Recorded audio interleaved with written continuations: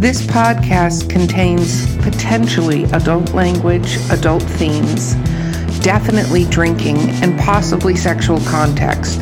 Listener discretion is advised.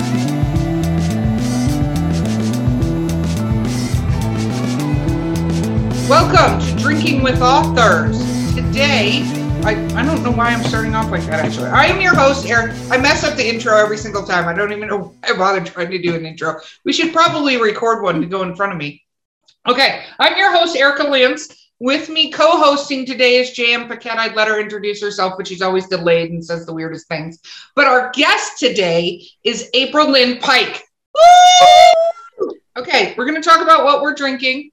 In my Drinking with Authors swag, which we will send you, April, is I put lemonade. I just got home moments ago and threw gin and lemonade together like a boss. Like a boss. JM, what are you drinking there? I just have tea. It's chamomile and very soothing. It's very exciting chamomile. That is because she forgot she was on a podcast tonight and made herself chamomile tea. Moving on. Aprilynne, what do you have? I have an awesome teapot, and it's very pretty. And I am drinking fancy tea. I have white truffle rooibos tea, and I'm pretending that I'm really drinking because I have a little bottle of honey-flavored Jack Daniels, and it is sitting beside my tea, alcoholating it by osmosis. I like it. It's the spirit of honey Jack, which is one of the spirits of Christmas past. So, at least one of my Christmas pasts. Okay, so Aprilynne, for those who do not know your writing, would you tell all of our wonderful fans what you write? I write young adult fantasy. I'm best known for my Wings series, which is my number one New York Times bestselling series. And brag out there, brag. I like it. It started in 2009, 10, 11, 12. And then I actually ended up writing a follow-up book in 2016. And I've got another one that I'm working on this fall because it's just a lot of fun. Aside from the Wing series, I write about ghosts and oracles. And then I have a series that is set in the near future in the Palace of Versailles.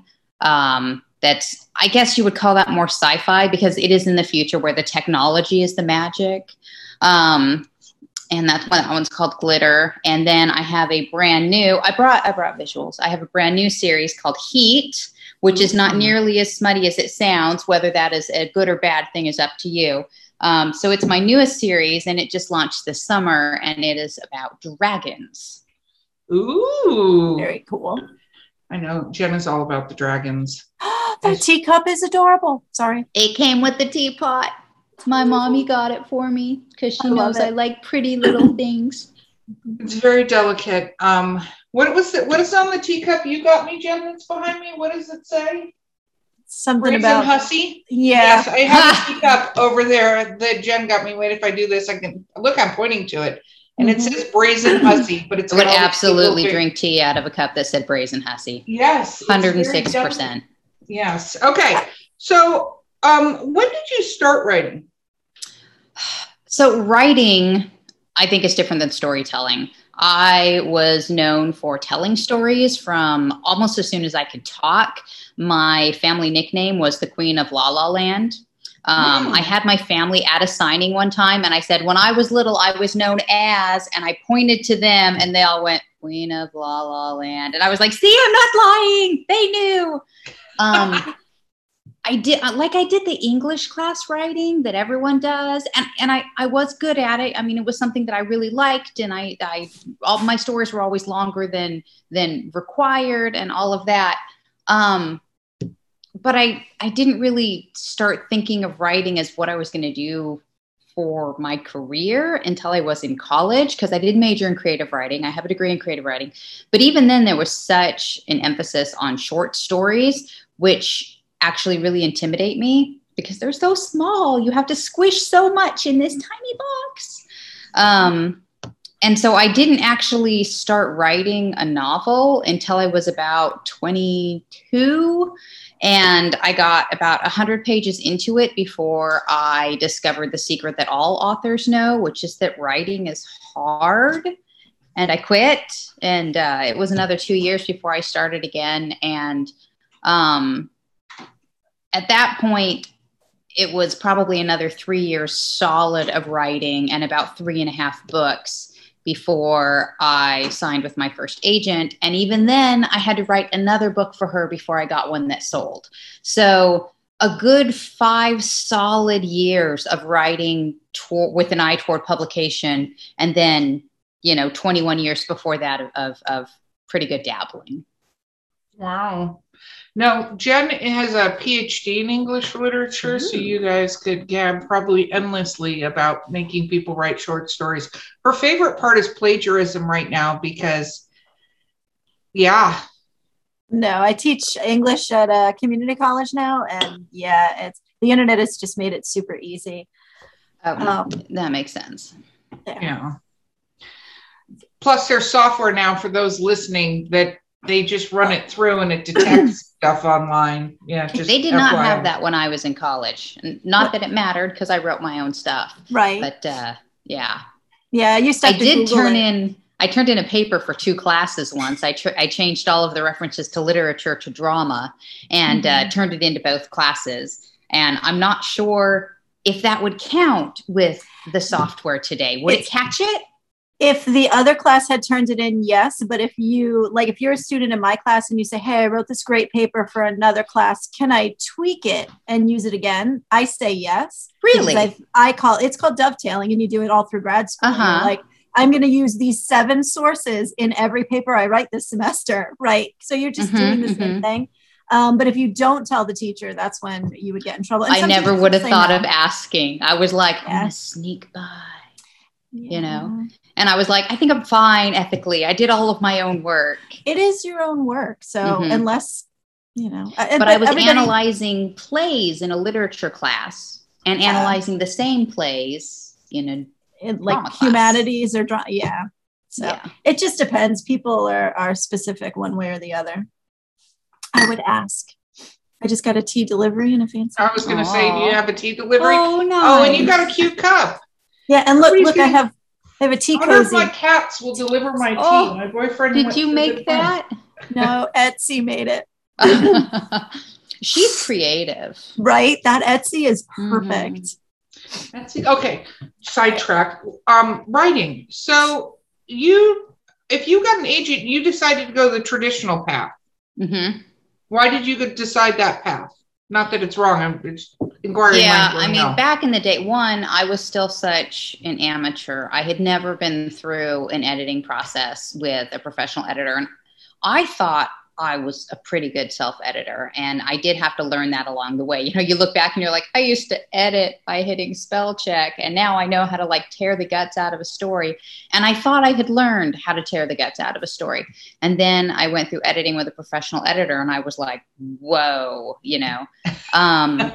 and I kept expecting to get fewer edits the longer I went. And it did take me a good 6 or 7 books before I started getting fewer edits. Wow. And I just needed that. The benefit of being in physical stores was so much bigger than it used to be.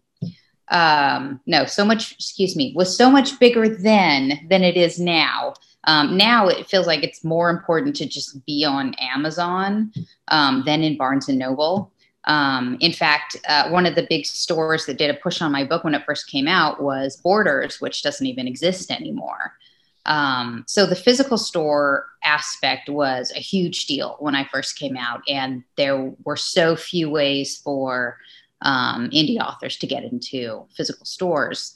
When I first started out, I had about 5% of my sales via the internet, any kind of ebook, and 95 were paperbacks and hardcovers.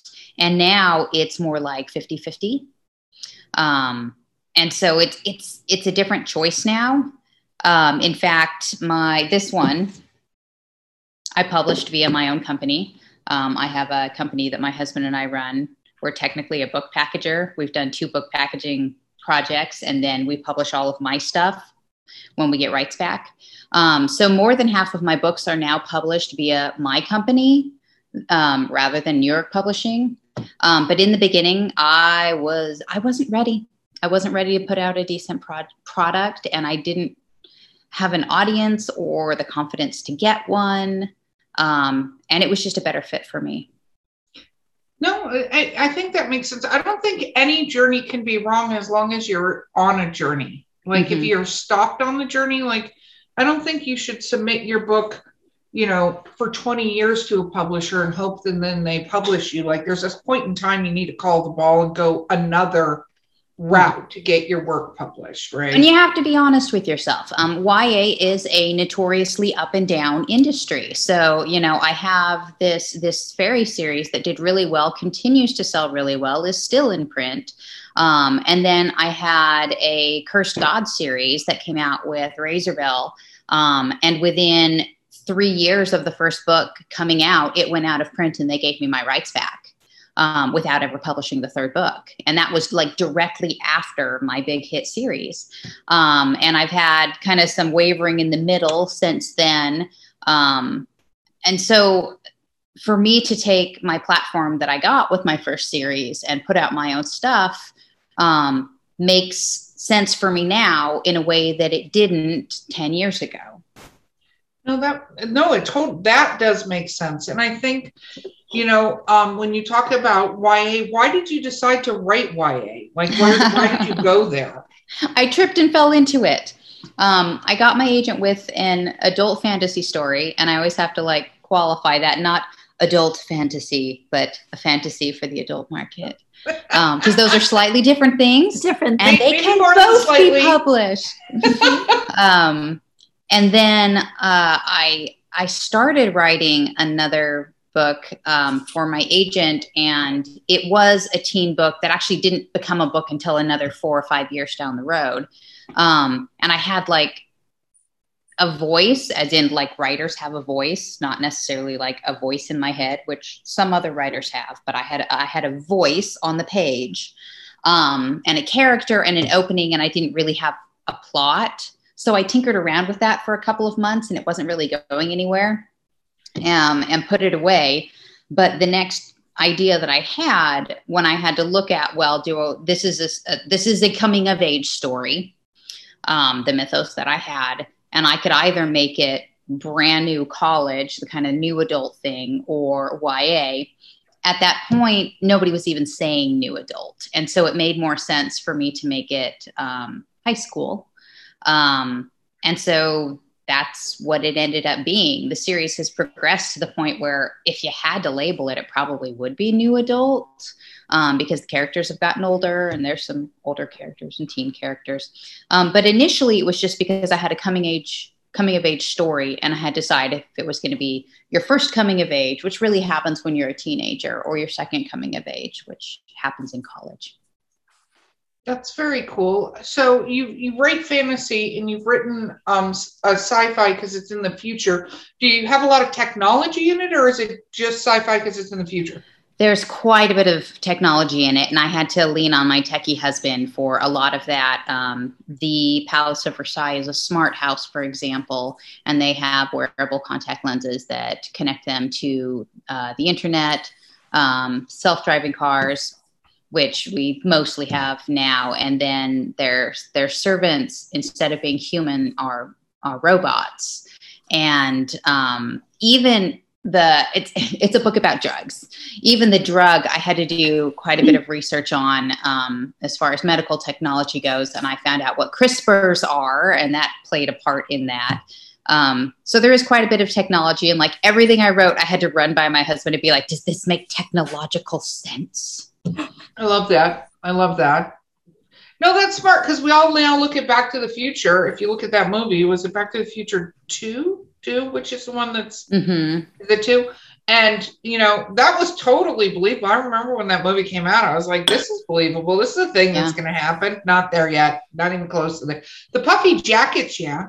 Where's my hoverboard? Yeah. Well, I remember when I was in maybe 5th grade, reading, they had the like 1-page long news letters that they would give. So they had one that was predicting the future. And one of the big predictions was video phones. And the drawing that went along with it was like a sit on your table handset, like we had phones at the time, with a screen there. So it was like it was a lot like a very small laptop that would sit on the table, and you would make a call and talk to the person. You could see them while they were talking. And like, that was I was like, whoa, that would be amazing.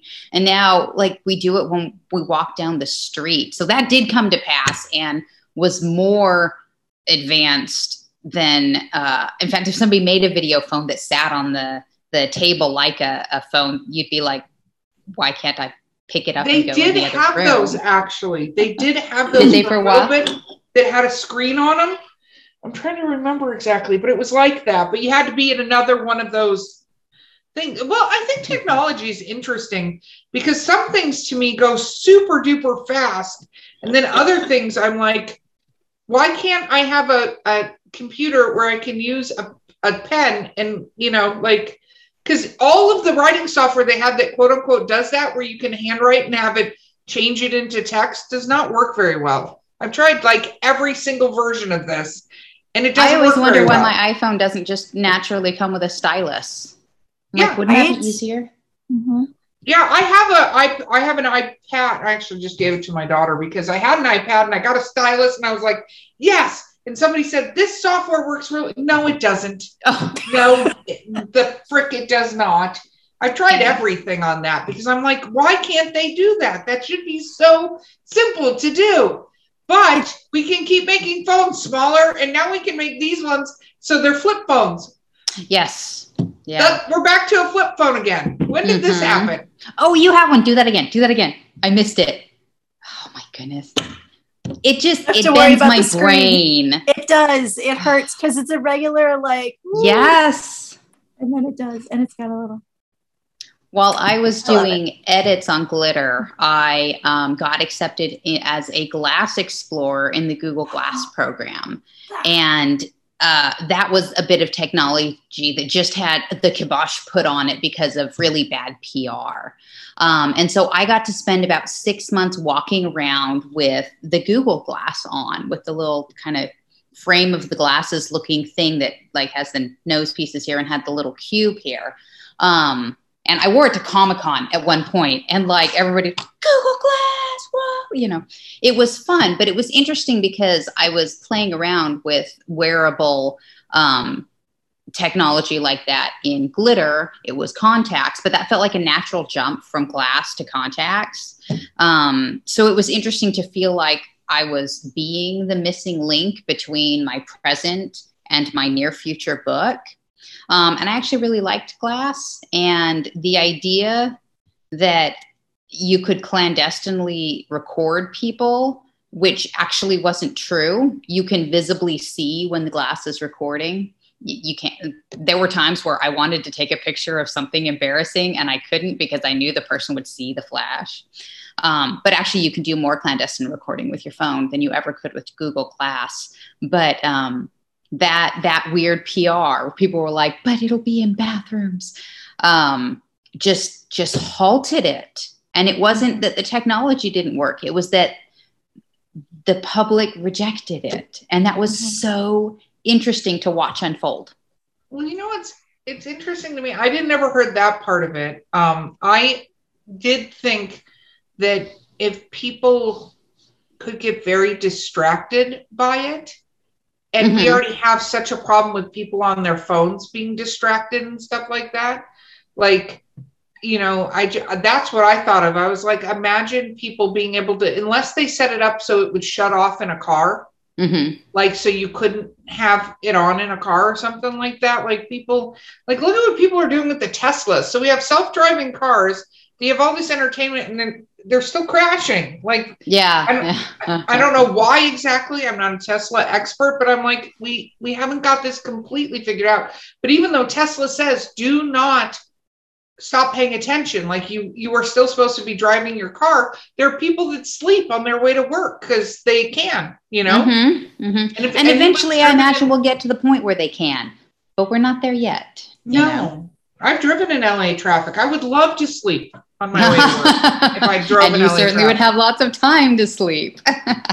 And then Corona hit, and we didn't have to drive to work. I was having that conversation today. It's changed, but I think that also changed a little bit about book stuff, because not that you can't order books, and a lot of people are hardcore book needs to touch them. Jen happens to be one of those people that has to touch the books. Sounds inappropriate when I say it like that. Jen's touching books. But I think it opened the door for more e-reading and stuff like that on different devices, being at home and needing, because Netflix has a ton, not that there's not a ton of entertainment, but eventually you need to go other channels of entertainment, With libraries being closed, I know a lot of people shifted to ebooks that wouldn't have. I have a question for you. So when you're doing for the sci-fi, you said you ran it by your husband, but did you do a bunch of research? Like, did you have the sci-fi idea first, or did you were like, no, I have this story in Versailles and I want to do it and I'll just push it out? Like, how did you? Some of both.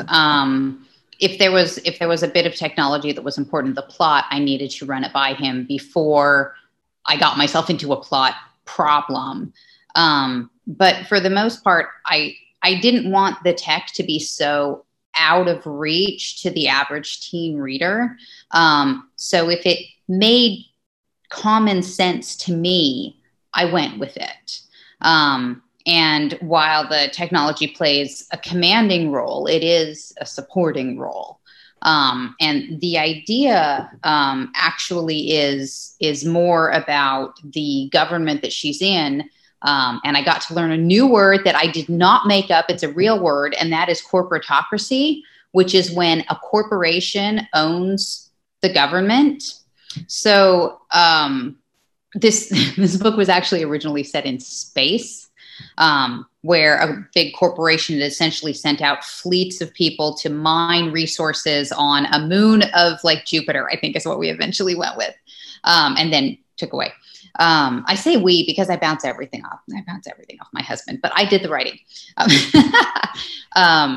But the idea was to have a company that had bought sovereignty over something. In this case, it ended up being the complex of the Palace of Versailles. Originally, it was a moon on Jupiter. And then the CEO is the king. And they set up, as both CEOs and monarchs do, they set things up the way they like them. And so their society acted and dressed like they were from the far distant past. So in Glitter, they all wear the clothes of the 16th and 17th centuries. They dress like he's the Sun King, and they have the big panniers and the hair and all of that. And they have all the courtly manners, and your duchy, if you're a duchess, for example, is your large suite of rooms within the Palace of Versailles. Except that you get to get away with all of the actual kind of gross historical things. You get to just take them away. You get to cherry pick all of the gorgeous fun parts, and have modern sanitation and running water, for example. So they get to, it's a Hollywood version of the 1500s, by design, because this wealthy guy was like, I can make a world any way I want to. And he does. And I love Rococo, so there it is. Yes, lots of that. Oh my goodness. Okay, we're going to take a quick break, and we're going to be right back with Drinking with Authors. All right.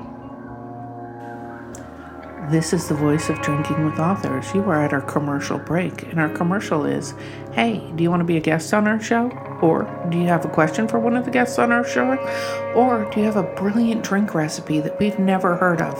That would have to stump us. But you could reach us at drinkingwithauthors@gmail.com, or on Twitter, Instagram, or Facebook. You can direct message, or even just leave a comment on one of our posts. We would absolutely love to hear from you.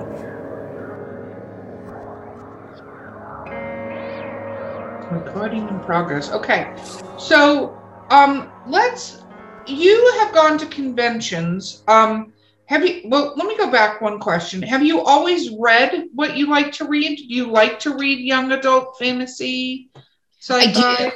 And I certainly read more of it when I was more actively writing it. Like I put out Heat in March, but I hadn't had a new book out since 2017 before that. So when I was really actively publishing at least a book a year in YA, I did a lot more reading, if nothing else, because I had friends that had books coming out. And sometimes you were like part of the brainstorming process and wanted to read them.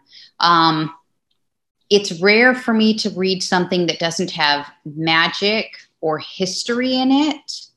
And then in the last maybe 4 or 5 years, I've gotten more into, it's a genre that I like to call a slice of larger than life. But maybe you would kind of know what I was talking about if I said mommy thrillers. So it's like where there's something like a murder or a kidnapping or something that is larger than life, but really the writing is about everyday life and you like recognize your neighbors in the characters of the books more than like hardcore police procedurals. Leanne Moriarty, for example, Big Little Lies, particularly I really love The Husband's Secret and that sort of thing. I really don't write that. Mostly I write fantasy, sci-fi, and YA. And that's a lot of what I read. It's interesting. I write horror. I imagine that whole Dan Wells connection that we went through, right? But I write horror. And one thing I have to say, though, that irritates the crap out of me is when they try to go heavy police procedural and they don't know what they're talking about and they don't know how it works. Yes. And so what's very interesting to me is I ended up meeting an author on this podcast who was a friend of mine, and she works for the forensic labs in the state of Florida. And she now works for, I think, the Department of Defense. Anyway, she leveled up. I'm probably saying it wrong. It's fine. Leveled up. But she was telling me, like, they get the forensics wrong all the time. And so I was asking, and I actually did some research because I'm hopefully this year going to finish at least the first book in my serial killer series. And I was like, okay, when does the FBI get involved? Like, when will they show up?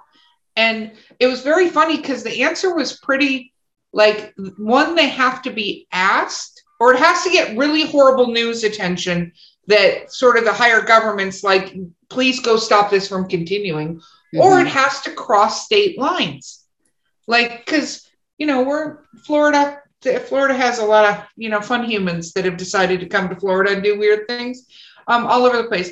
And one of the things they talked about is they didn't send the FBI, like every serial killer, they don't send the FBI. There was one in Ybor City that was a younger man who they ended up finding working at a McDonald's in Ybor City that had killed several homeless people, I think it was, or something like that. Like he shot, I think there was homeless people. And he was up to like 6, I think, people that he killed. Because, by the way, if you kill more than 2 now, you're a serial killer, which... it used to be 3. Yeah. Well, I would... no offense, I actually think it should be more. TV tells me it used to be 3. I guess I don't know that for sure. No, it used to be 3. But Bundy, it was 3, although he was like way up there. But what I thought was interesting is almost every serial killer book type thing that I read has somebody it's an FBI agent, and the FBI agent's been called in, and the FBI, and I'm like, they don't call them. I guess if you can keep it within state lines. Well, that, and if it's in the same county, and then it depends on if there's a sheriff, there's like all these things.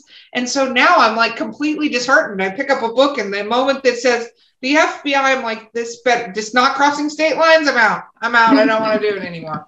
So you demand realism in your books. Well, it's the pushing out of the story. You talk about being a storyteller. You can push somebody out of the story by making mistakes like that. Kind of like in technology, absolutely. Sci-fi, the more sci-fi the novel is, you can get into ships and stuff like that. But you start trying to describe something in a non-actual scientific way or a non-fantastical way. I don't know if that's the right word. People complain about horses that way, like the way that people in fantasy novels will write about horses. And then I have a friend who's super into horses who's like, oh my God, you wouldn't do that. That's not how to, and it ruins the rest of the book. Oh my gosh. I was reading, it was a self-published free romance novel, and they can be really good, but sometimes they're really bad. And in the first chapter, she's talking with the guy and she's distracted and she stops steering her horse and he starts to run into a tree. And I'm like, a horse will not run into a tree because you stop yanking on his reins. I was just like, horses are smart. And I couldn't pick it back up after that. I'm like, but exactly, it's one line that probably she wanted the guy to rescue her or something, whatever it was. She probably thought it was funny. Oh, she forgot to steer a horse. Just like, you forget to steer your car when you're talking to someone. I don't know what she was thinking, but no horse runs into a tree. Yeah, no. And I think, as storytellers, I love that you actually said that. When you're telling a story, you have to keep people in the story. Like that is a key part of it. Is how many books do we talk about? We pick up and we couldn't put down. I picked it up. I couldn't put it down. I picked it up. I couldn't stop reading. Jen here is infamous for being up all night reading a book that she picks up and she starts it and then she can't put it down. And that to me is the key to being a really good writer, is you take that person, and it is so hard. They're like falling asleep in the Kindle hitting them in the face. By the way, there is a danger similar to books with Kindles hitting in the face if you lay on your back. And you're pulling the person through the story and they can't stop. I think, anyway, I definitely got on a tangent. I feel like for me, like personally, that's always consciously a goal. And I always try to write in such a way. In fact, I always try to make the last line of my chapter an invitation to read the next chapter. And I am mean. I do that on purpose. I try to get you to stay up late. Just one more. Disappointment. I call that Empire Strikes Backing the chapters in the story. Yeah. I made Jen do that in her second book. It was painful. She was doing sort of a Lord of the Rings ending to it. It had like 12 endings as far as I was concerned. And I'm like, this is the middle book. You need to Empire Strikes Back this book. Like, they need to have to go get that next book. Like, no fail. It was painful for her. It was like, you don't need this. And this is me throwing away her pages. It was on a computer, but I was doing a gesture. None of this. Yes, like this doesn't need to happen. Why is there an apocalypse? This is a different world. What is going on here? So nobody needs an apocalypse. What made you decide to start your own company? So we incorporated ourselves into an LLC for tax reasons the summer of 2009. And then I think it was that same summer, but it might have been the summer after that. It was when Diary of a Wimpy Kid was really big. And we're sitting at the kitchen table and I'm like, I don't know if you're familiar with Deseret Book, which is the LDS Church's bookstore. And they are infamous for making Mormon versions of pop culture things. Like they have the Pictionary with church historical figures, or I said Pictionary. I was thinking of like Guess Who game. Anyway, they take like charades. Yeah.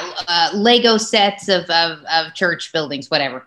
And I think a lot of big cultures do that. They're like, it's this for this little niche audience. And I was like, they have all these spin-offs of Diary of a Wimpy Kid. They had the Dork Diaries had just launched, and my daughter was like 8 or 10 at the time, and she was super into those. And you were seeing them pop up as the this version. It's Diary of a Wimpy Kid for these people, And I was like, I don't know why someone doesn't make a journal of a deacon, which is our 12-year-olds, because like we're really encouraged to journal. So I was like, it could be just like the journals you get like when you're baptized. You get a little leather bound journal. I'm like, it would totally be great. And it would be exactly the same thing, except it would be adventures specifically to LDS youth. And my husband was like, that's brilliant. We should do that. And about this time, my sister married a guy who is Brandon Sanderson's map maker, or was. He's now Brandon Sanderson's artistic director. He does a ton of his covers, a lot of his books, interior arts. He makes every ounce of swag that ever comes out of Dragonsteel. But at the time, he was just doing his maps. He now works for him full time. His wife, my sister, runs Brandon Sanderson's life. So it's kind of interesting. But I was like, we have this. We've interviewed and met with several times, Brian. So I don't know if I'd wish that upon anyone. It sounds like a lot of fun, and yet like corralling a giant kitten into a box. So yeah. Well, she doesn't have to manage him. She just manages like his whole store. And then her husband draws all of his stuff, stickers and covers and all sorts of things. Anyway, so we were like, we just married into this guy and we should totally like combine on this thing. But Deseret Book is not known for its great contracts. In fact, it's known for its really terrible contracts that are a step away from like servitude. Things like we get first rejection on, or first look at everything you write for the next 20 years. I had a friend who had a contract with them, and I sent a clause to my agent and I was like, you've got to check this out. And she was like, why don't they just add in, and we get your firstborn? So their contracts were terrible. So what we decided is that we would take our LLC and run us as a packaging company and put everything under my company's name, because all of my copyrights and my contracts with my publishers are under our LLC's name. And we would pitch it to them as a package deal with my brother-in-law Isaac's contract and my husband is the writer's contract being with my company, and my husband is a lawyer, so he wrote the contracts. And then we pitched it as a package to Deseret Book, so that they couldn't do the rights grabby thing, because there were a lot of rights that their boilerplate contract wanted that already belonged to a publisher in New York. We were like, sorry, you can't have those because they're not available. So because we were a packaging company and we contracted our illustrator ourselves.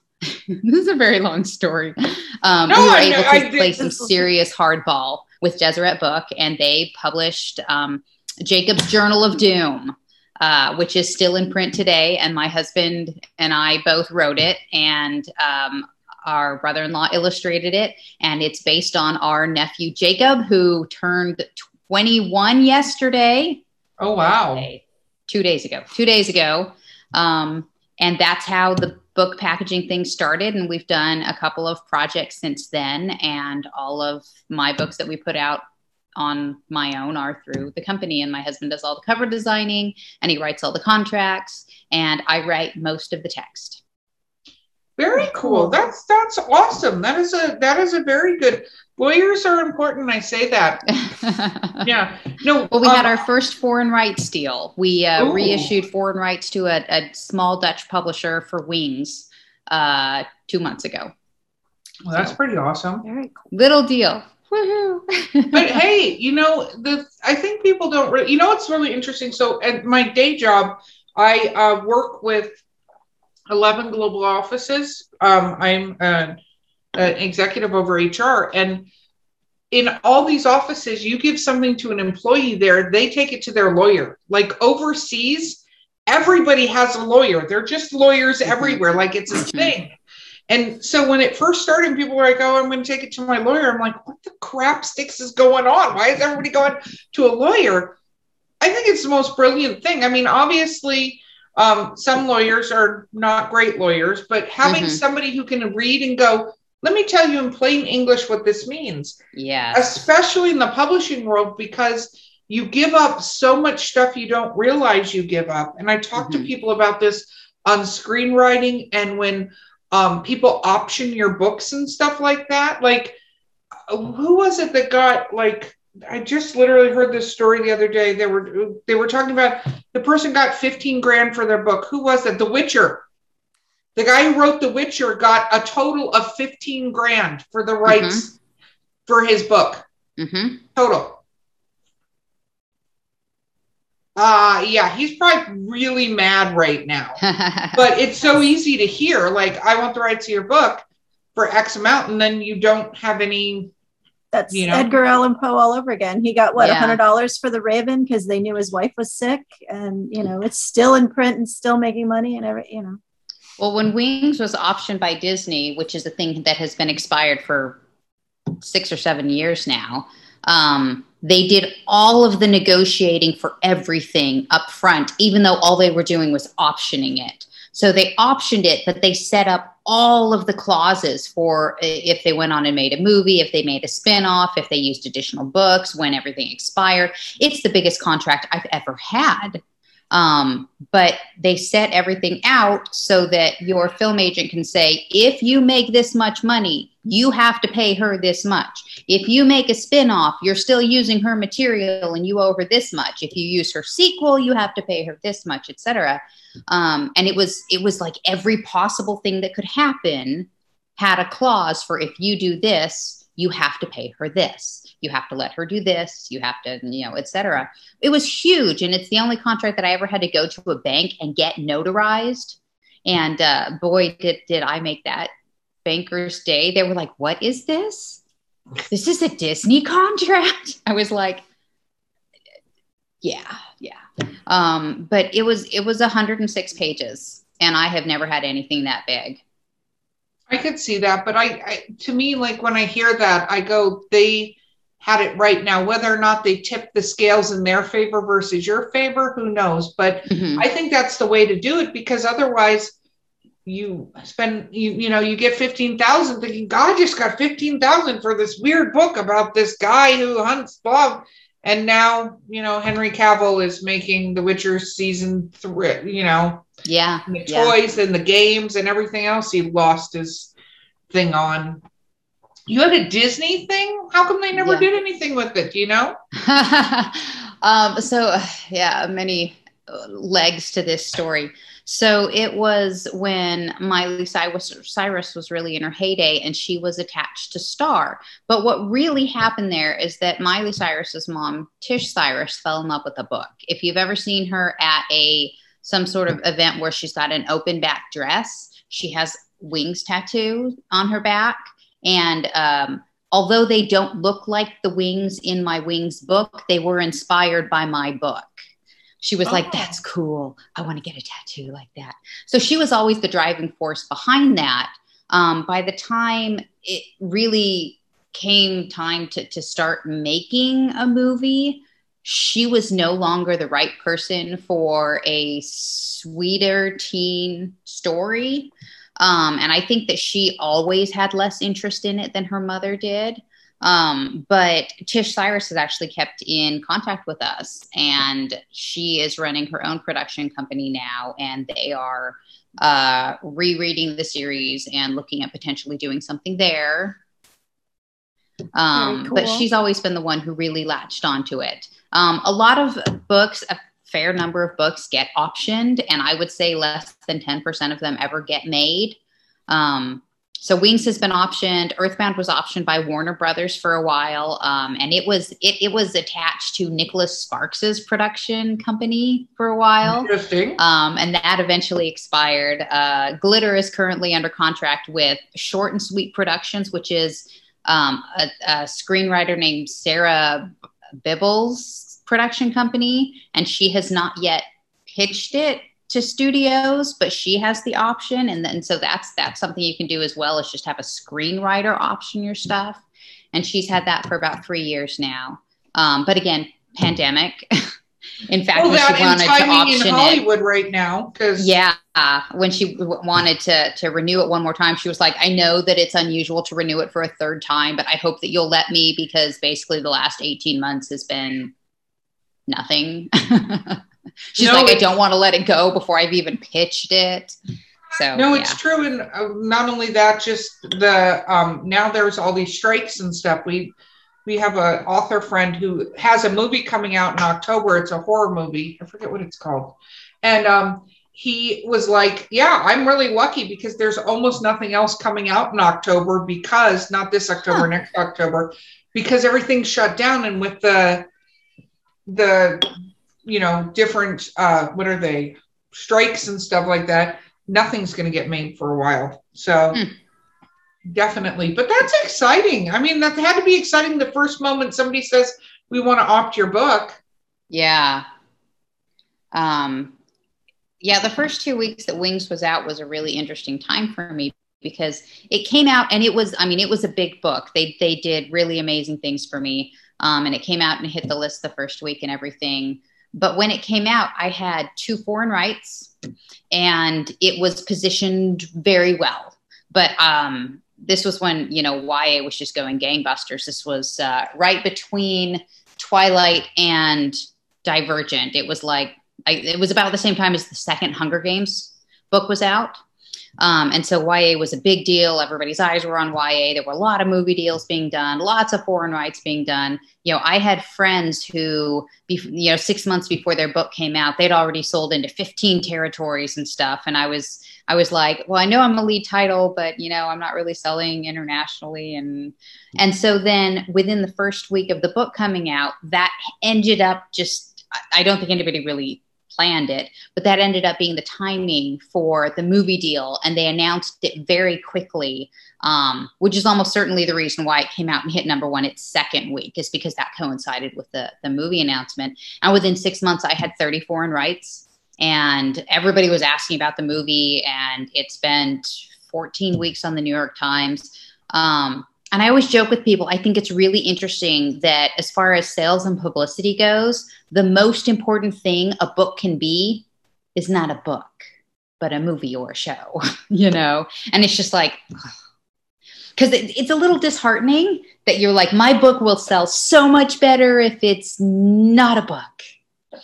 But that is the world, and that is where the direction the dollars flow. No, that's true. Totally, merchandising and stuff like that. Mm-hmm.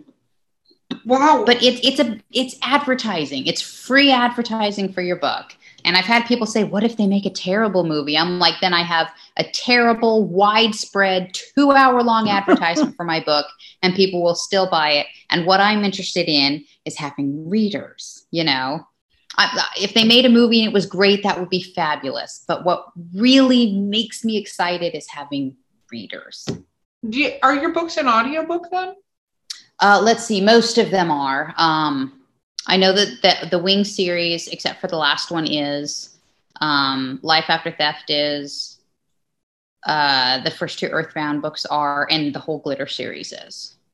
So, did you pick the audiobook artist, or did you? I think I always did, if I remember correctly. I'm like, it was so long ago.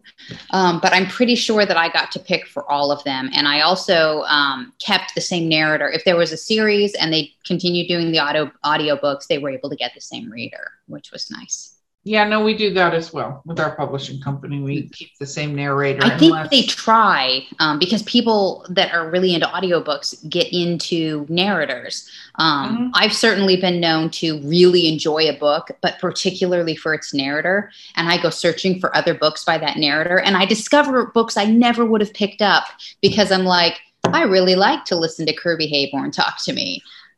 Or Heather Wilds. I love to listen to Heather Wilds talk to me. So those are my favorite male and female narrators right there. And I have discovered books that for no other reason than because they were the narrator for their audiobook. That's interesting. I actually had it happen recently. The guy who narrates the book You in the sequel, which I can't remember what the sequel is, started listening to another book and it was him. And I was like, this is the You guy. And now I couldn't get it out of my head. Like I could not get the fact that he was this creepy stalker guy. And I was like, this is the You guy. I was listening to a series once and it was a trilogy. And I don't want to say which one it is because I'm going to bash it. But the third, not the book, the narrator, the third narrator was a different narrator And the voice was just grating and terrible. And like my favorite character sounded like a super whiny Valley Girl teen. And I have to this day never read that book, the third book, because I couldn't deal with that narrator, even though I gobbled up the first two. Well, I'm with you on that one. I listened to audiobooks. I was just listening to one on the way up here. I'm not going to bash it, but she has two narrators in the book telling two POVs because it goes chapter, POV. Yeah. And one of them, awesome. The other one, I'm like, shut the hell. Like, is it a different narrator, or is it the same narrator doing a different voice? Nope, different narrator. Different narrator. Okay.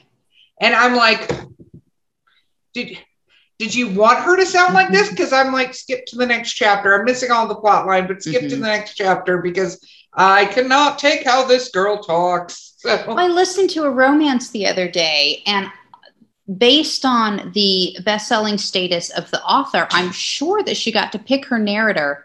And it starts out, and she's got this big high voice, and it wasn't quite Julia Childs, but it almost was. And I was like, and then like the mother comes in, and she's like, and now I just have a normal Regency voice, and it's rather nice and comforting. And then the daughter starts to talk again. And by daughter, I mean like a 24-year-old. This is not a 14-year-old who this narrator just doesn't know how to do, a teenager.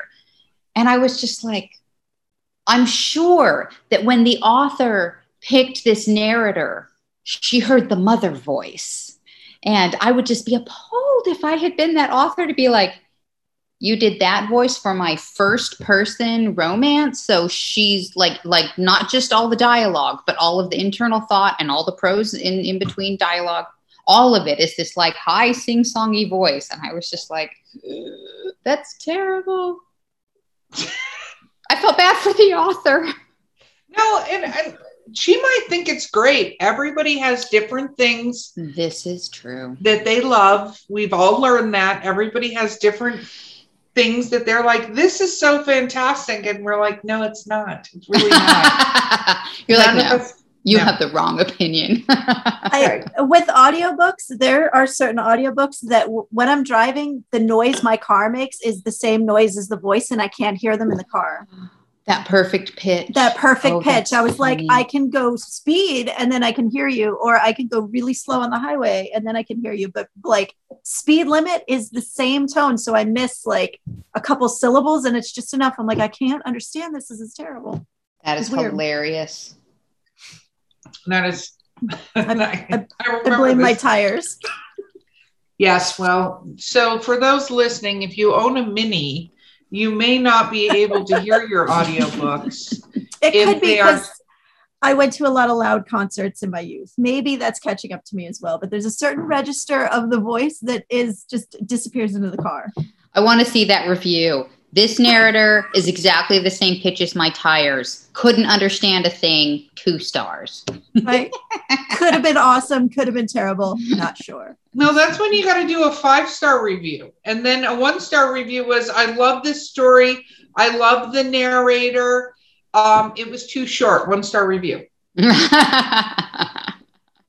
I'm decided I want to search and such small portions. Yes, I just want to start randomly reviewing things with inappropriate star ratings for what they are, because I think more people need to do that.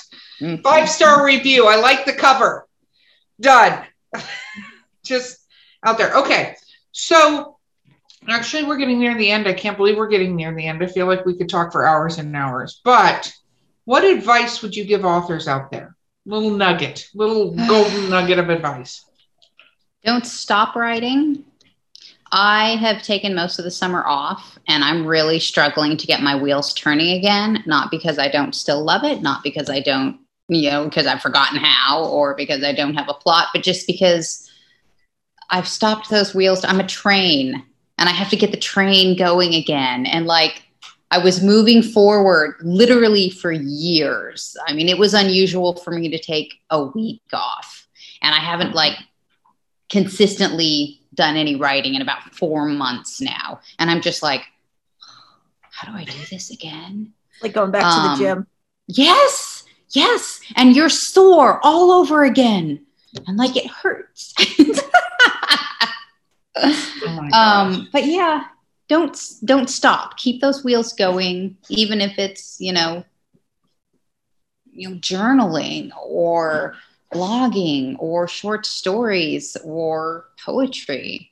I think even reviews about covers. There we go. Or creative ones. You can always go to like the Bic pens for women and write one of those creative reviews. Have you ever seen those? Those are funny. They're like, I couldn't write correctly with my tiny woman hands until I discovered Bic pens for women. You know what's scary? There are people that read that and actually believe that's an accurate representation of that pen. Oh man, no, I love the products that just attract those kinds of reviews, and you just have a good chortle over those. So yeah, keep writing, keep those wheels greased, and like we were talking about at the beginning, there are so many paths to publication right now. You can do all sorts of things. There's Amazon has started a new program, and I've only literally stuck my toe into it. This is so I don't know very much here, but it's called Kindle Vella, and it's for short serial stories. So, a 120 page short bit that you release serially. And I have a story that fits into that format, and it's not its turn yet. Something where it's short story arcs that all go together. And in my case, it's like parts of a huge doorstopper novel, but I think that they fit nicely into parts. So that's something that I've considered doing with that story eventually. But there are lots of different avenues and lots of different formats of writing that you can do. Very, very true. Okay, your latest book was Heat. Do you want to hold it up again? I do. Heat, and that is part of the Dragon series, the series on dragons, correct? Yes. That is the dragon on the cover. Look at that. It's very subtle, but I like it. Oh, my husband did that. He's my cover designer. And look, I'm so sexy. Ooh. I'm still using my author photo from 12 years ago because it's that good. People do it on dating apps all the time. Might as well. That's what I'm saying. On LinkedIn, I feel like it's the same thing. Even though it's a professional network, I look at some of the LinkedIn pictures, and then I meet the person, and they're like, "I'm Bob," and I'm like, "That is no, but you look like that." See, unlike I have a lot more of a tan now. I moved from the desert to Florida, and I got tanner, and I didn't think that would happen, but it did because I moved closer to the equator. All the sweating. That's science. Lots of sweating. There's a lot of sweating in Florida. Yes. We have 3 months of moist in the summer. It's moist always. So moist. Okay. So how do fans locate you and your books? Not like personal address, but like what is the best way to find you on social media and other avenues? So the best place to find all of that is on my website, which is aprillynnepike.com. And that will give you links to my Twitter, which I am on hiatus from right now, but I will go back on and tell them about this podcast.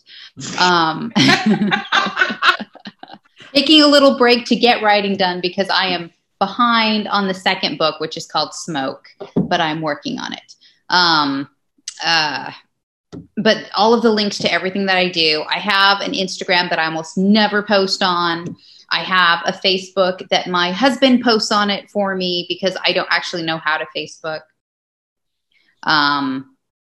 And usually now you're way behind. There's no point in learning because that's where we're at on the phase. Right? Like I used to have a blog spot when everyone had a blog spot, and that was a lot of years ago. And I think I technically do still have a Tumblr, but there's no way I've posted anything on that in at least 4 years. Now you need TikTok. I just don't think that's going to happen. Oh, yeah. Mostly Twitter, but not right Cats are fighting with the staircase carpet. That's interesting to listen to. Anyway, okay. Well, thank you very much for being on this podcast. You have been thoroughly, phenomenally awesome. Thank you. Thank you. You're absolutely welcome. This has been Drinking with Authors. I've been your host, Erica Lance. My co-host has been Jan Paquette. Our amazing guest has been Aprilynne Pike. And we will see you next time.